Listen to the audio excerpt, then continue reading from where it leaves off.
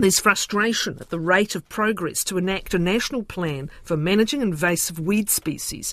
Back in late 2021, a major report was released warning that if exotic plants were left to their own devices, they could transform ecosystems beyond recognition. The Parliamentary Commissioner for the Environment, Simon Upton, described it as, quote, a silent invasion which required a coordinated response and better monitoring and surveillance systems. Those calls were amplified this year with a report from Ag Research warning that the sleeper weed Chilean needlegrass could become $1 billion problem for agriculture if a control plan wasn't put in place soon. Angela Brandt is a senior researcher at Manaaki Whenua and was involved in the 2021 report. She now works with teams on the ground to oversee several projects in weed ecology.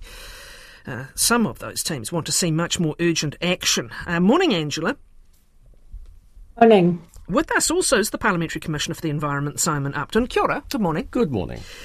First, could each of you give us an indication of what we're talking about here? Angela, what are some of the threatening invasive weed species in play? Well, we have a lot of the quite well-known weeds where we've actually seen a lot of their impacts. Wild and conifers are a good example. They can transform grassland systems into forests. They increase fire risk. Other flammable weed species can increase fire risk as well. But then we also have those forest understory weeds like Tradescantia and wild ginger, so we don't see regrowth in the understory. We have the vines like old man's beard, Chilean flame creeper. Those could overtop and potentially kill even adult native trees. But we also have at least 15 threatened plant species, for example, that are specifically at risk due to a weed species. These can even be something like a fern or a grass that we don't even see as that scary when we look at it, but actually we could lose some of our native taonga from these weed species. And then there is the economic cost as well. Which of these are threatening either to agriculture or horticulture? Definitely. Quite a few threats for agriculture. You mentioned the Ag Research report on Chilean needlegrass, which threatens the livestock industry, but there's also the well-known weeds that we have gotten under control, like ragwort, which is poisonous to livestock. But then there's some indirect effects as well, because having some of these weeds, which are globally known weeds, actually can influence our ability to export certain produce or crops to other countries, because they don't want the chance of any contamination from these weed seeds, for example, to be involved in those crops or in that produce and export. Another example, I think, is pampas grass. Once it's trapped on the skin of kiwi fruit, that kiwi fruit can't be exported, correct? Yeah, that could be a risk, yes. Stay with us. Simon Upton, could you just indicate what you see as the threat initially? Some of this is economic, some of it is, as Angela said, to our native species, our taonga species. Yeah, well, my interest was specifically the risk to native species. I mean, we know all about the economic risk to agriculture, and that's a serious one. And the nice thing about it is you could put a number on it, so people can say, look, you could have $1 billion at risk by X year. The problem for the poor old environment, our national parks, the taonga, which we sell to the world as Clean Green New Zealand, this, of course, doesn't have those sorts of numbers around it. But Angela is the expert when you come to the plants. Let me just give you the big stuff. Look, this is one of the weediest countries in the world. There are about 2,300 native plants. There are 25,000 exotic plants in New Zealand. 1,800 of them have already naturalised, and every year more naturalised. Things literally jump the garden fence. Just pause. 1,800 out of 25,000 have naturalised. Have naturalised, yes. And so that's still 23,000 that we want to stop in their tracks. Oh, no. Some of them won't. Some of them won't. And they're wanted. They're economic plants. Okay. This is all plants. But I'm just saying, of the 25,000 exotic plants, some of which have been introduced deliberately, others which have just arrived, you've got 1,800 naturalised, and every year more are leaving people's gardens or leaving wherever they were. And you can't predict. You can't just say, oh, well, because this isn't weedy somewhere else in the world, it won't be weedy here. Surprises keep cropping up all around the world. So what we need, this is not something we can eliminate. We can't get rid of it. This is a problem we have to live with. But if you're going to live with a problem, you may as well be organised about it so that you know what's where and what's happening, and you're tracking it. And that is not what we are doing. I'll come back because your frustrations go back at least a couple of years when you made all these points then, and also pointed out that this need not cost money or resource. It was about cooperation primarily. It will cost some money. Look, let's be frank about this. You can't do this for nothing, but we could be doing a lot better than we are. And yes, I do think if we did better, then it would be worth spending some more. But what we've seen, and you mentioned, or Angela mentioned wilding conifers, the government threw a big bundle of money at it, and then hasn't followed up with enough to actually make good on the initial investment. So when we do spend money, some of it goes in a bonfire. Well, we're hearing right now from those battling those invasive exotics in fire risk areas like Mackenzie country, that they are at the point where they are going to lose what they've gained. Okay.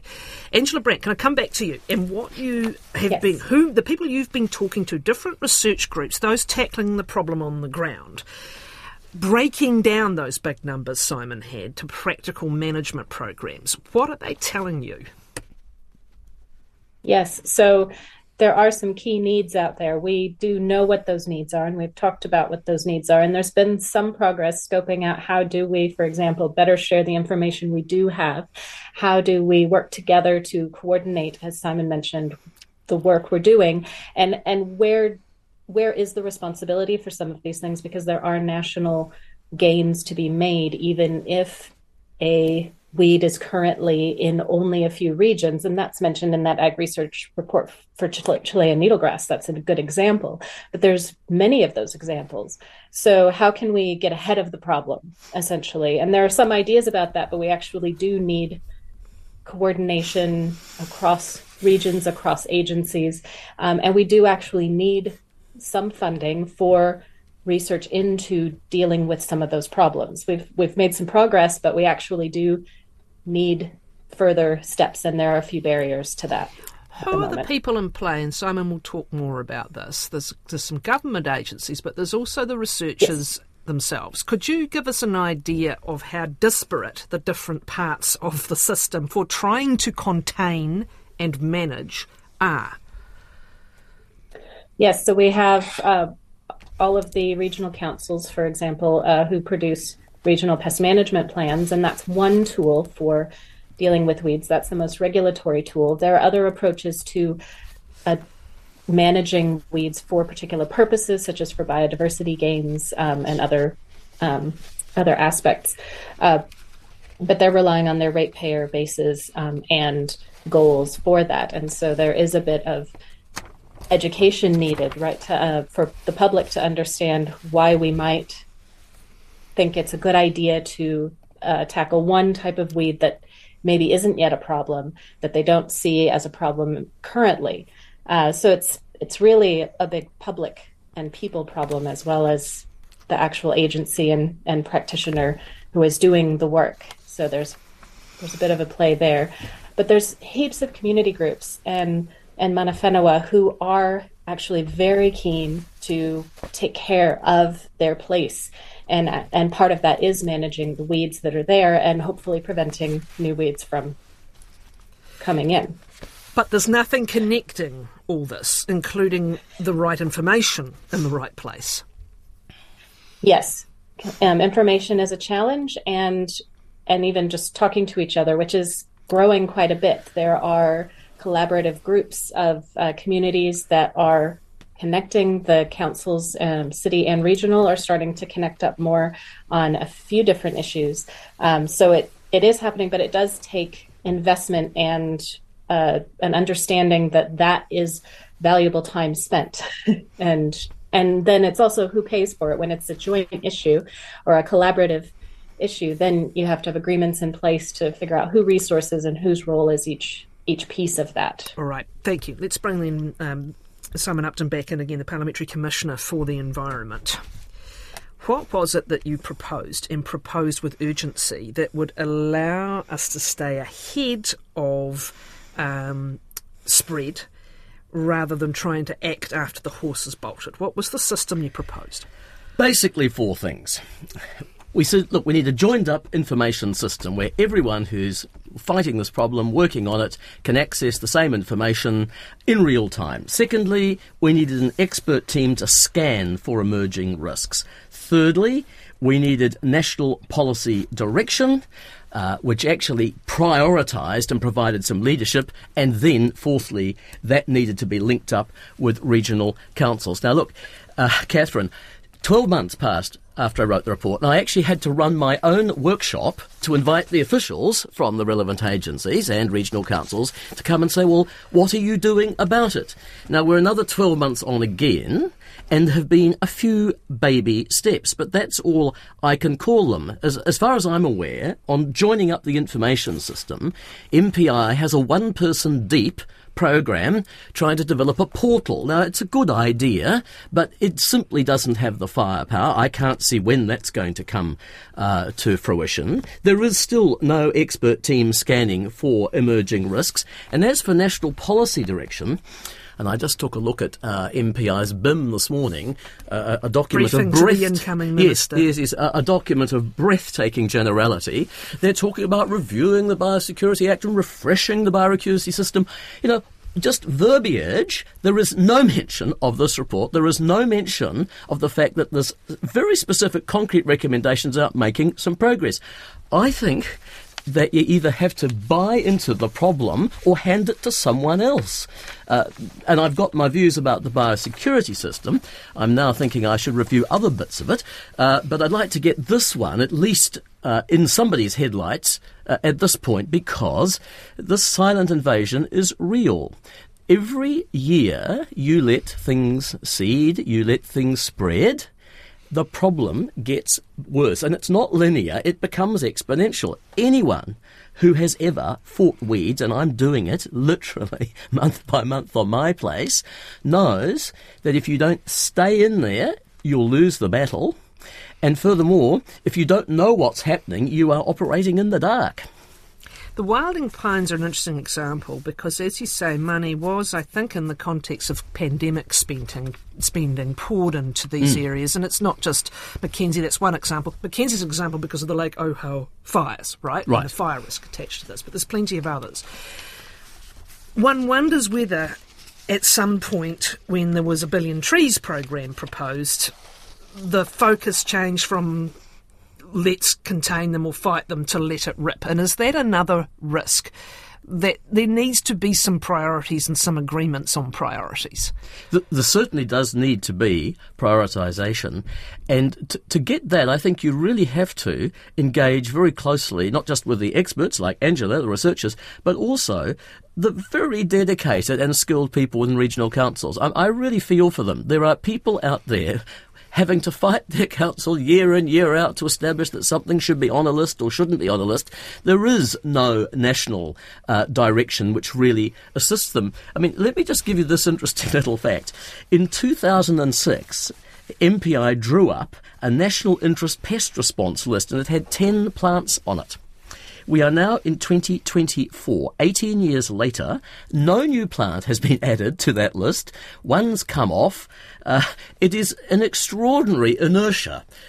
When you know that there are thousands of these, hundreds of these, scores which you probably should be saying are nationally significant.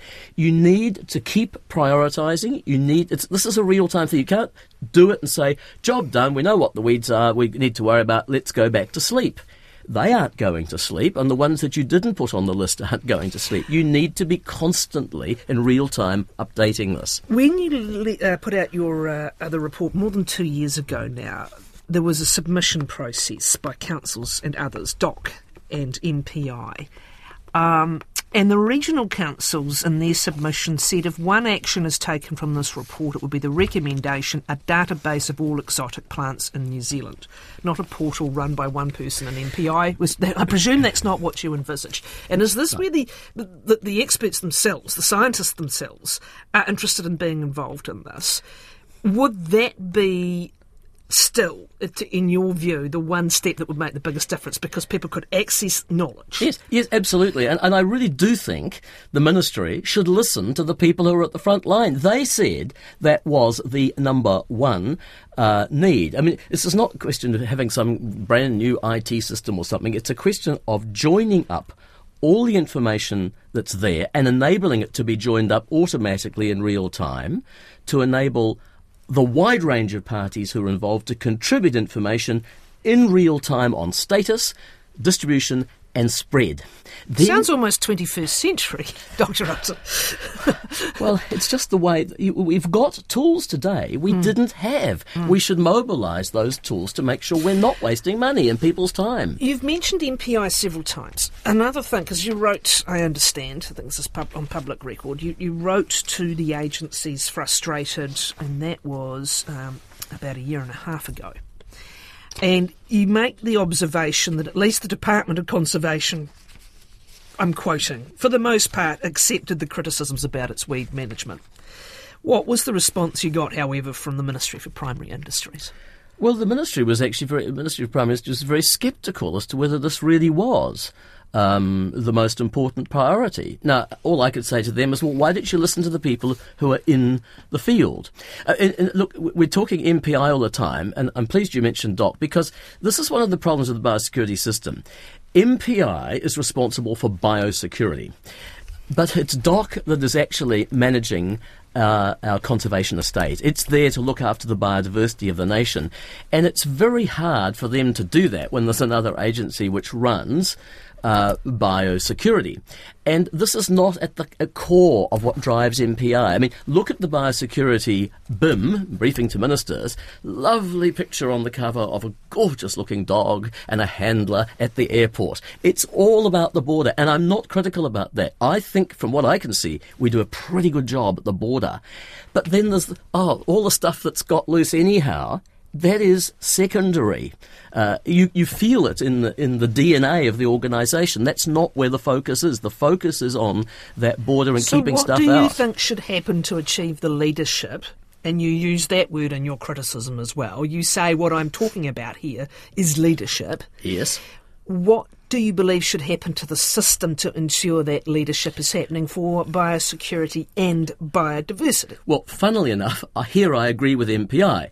They need to review the Biosecurity Act. I think it may be past its use time, certainly for this element of the problem. It's all about something called unwanted organisms.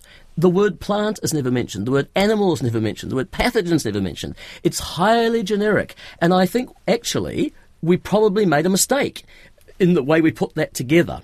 We need a dedicated plant risk network in New Zealand which talks about plants rather than this abstract biosecurity system. But that is a legal system review, and it's been going for years. MPI will say, look, we've been recommending it to successive ministers, and they have. It just never becomes a priority. Should the real grunt then move to another agency? To be blunt. No, I don't think it's a question of let's not start another round of moving things around, and that's why in my report I said I'm not coming up with a grand scheme to reorganise the system. I just think that even within the powers you've got and the Act, which I think is clunky, it would not be impossible to do this, to separate out plants and deal with them in a focused way. I'm going to digress in a way you won't approve of, but I think it gives us an example of the battle we're in, and that is moving from land to underwater in the Kalupa, that there is now an absolute war on, and its impact on oysters, shellfish, biota, basically anything happening on the sea floor. I don't think we've yet processed, and we're having these sort of kind of desperate micro efforts to contain. The similarity is that we're going to have more and more of this. Climate change conditions, the acidification and temperature of the oceans as well. We're going to have more invaders, to use the word. Not all of them will be terrible, but a lot of them will have impact. Are you surprised at the sort of lack of urgency and proactivity? Well, yes, I am. I mean, I was surprised by the lack of urgency when I investigated terrestrial plants. I think I'll now look at that marine environment and look at how well prepared we are there. And I hope I don't find the same. But has it been different? You've had a long career, including a career sitting around a cabinet table yourself. Has there been a difference in the proactivity or the speed of action in our public sector agencies over the you've been away, you were away at the OECD for a while, but it just feels is the wrong word. Like it is harder and harder to move faster at a time when we need to move faster, and where we have the technology to move faster. Observation? Yeah, I think that's right. I mean, you're right. I was away for almost 2 decades, but when I come back and see the scale of the problems, and they have only intensified, something like climate change, we're now seeing, what that can do. I am surprised that we seem to take longer and longer to get our minds around issues. I mean, this Biosecurity Act review has been being talked about for years. For years. Now, that you can't just blame officials. You need politicians who are prepared to pick up issues and shake them. And so let's hope. But then there needs to be some sort of speed of response, realistic speed of response within the public sector itself. Yeah. And the point I'm making is at a time when our technology, you mentioned a portal and then we talked about a real-time database. The technological grunt to have a real-time database with multiple users updating is light years ahead of where it was even 10 years ago. And yet the speed at which we seem to take advantage of these things and perhaps advance these things. Yeah, I think this is it's a very interesting point. And of course, what you're talking about is another form of infrastructure. I've been saying in every report I've written the last 6 years, but both the quality and the extensiveness of the environmental data and our ability to augment it is just falling further and further behind. Now, as a country, we still seem to be able only to identify things like roads and waterworks and things as infrastructure, but this is the infrastructure. No, indeed, this is the infrastructure of the century. Understood. And we need to invest in it. Angela, can I come back to you? Because now we're talking about spending big amounts of money again, but I want to come back to you briefly about the will and the cooperation between the different players here, being MPI, being DOC, being scientific experts, being regional councils. That's not the hardware and the software, is it? That's about, to Simon's point, a leadership and a cooperation that brings everybody's knowledge to the table. How well is that going, and how much better could it be doing? So really, we have some excellent relationships between all of those different organizations. Everyone who's, working on the ground, really doing the bulk of that work does work quite well together. There are some challenges, of course, in actually linking our systems because we do have, different internal software and hardware. But that's the type of thing that we can work together to overcome. Having the dedicated time and space to do that is important, and that's been prompted more and provided for more in the wake of the Space Invaders report in terms of weeds, for example. But we do work quite closely together. So it's really trying to make that urgency understood and get more of that time and investment and coordinated planning together so that we can make some progress, this a priority. Understood. I'm trying to think of how many ministers are in play here now. So we've got MPI, we've got Minister of Conservation, which is probably a different minister. We've got Minister for Local Government, which is a different minister again. Minister of Environment. And on we go. There's a large number. And that is the nature of the environment, Catherine, that it is a highly complex, cross-cutting issue. So you do need to be working across boundaries and working together. And I'm sure that, as Angela says, there's a lot of officials who are doing the best they can. What's needed is some leadership. Well, that was your word in your report 2 years ago. Minister of Science should be in there as well, by the way. Minister of Climate Change. Anyway, thank you both, Simon Upperton, and also speaking there to Angela Brandt.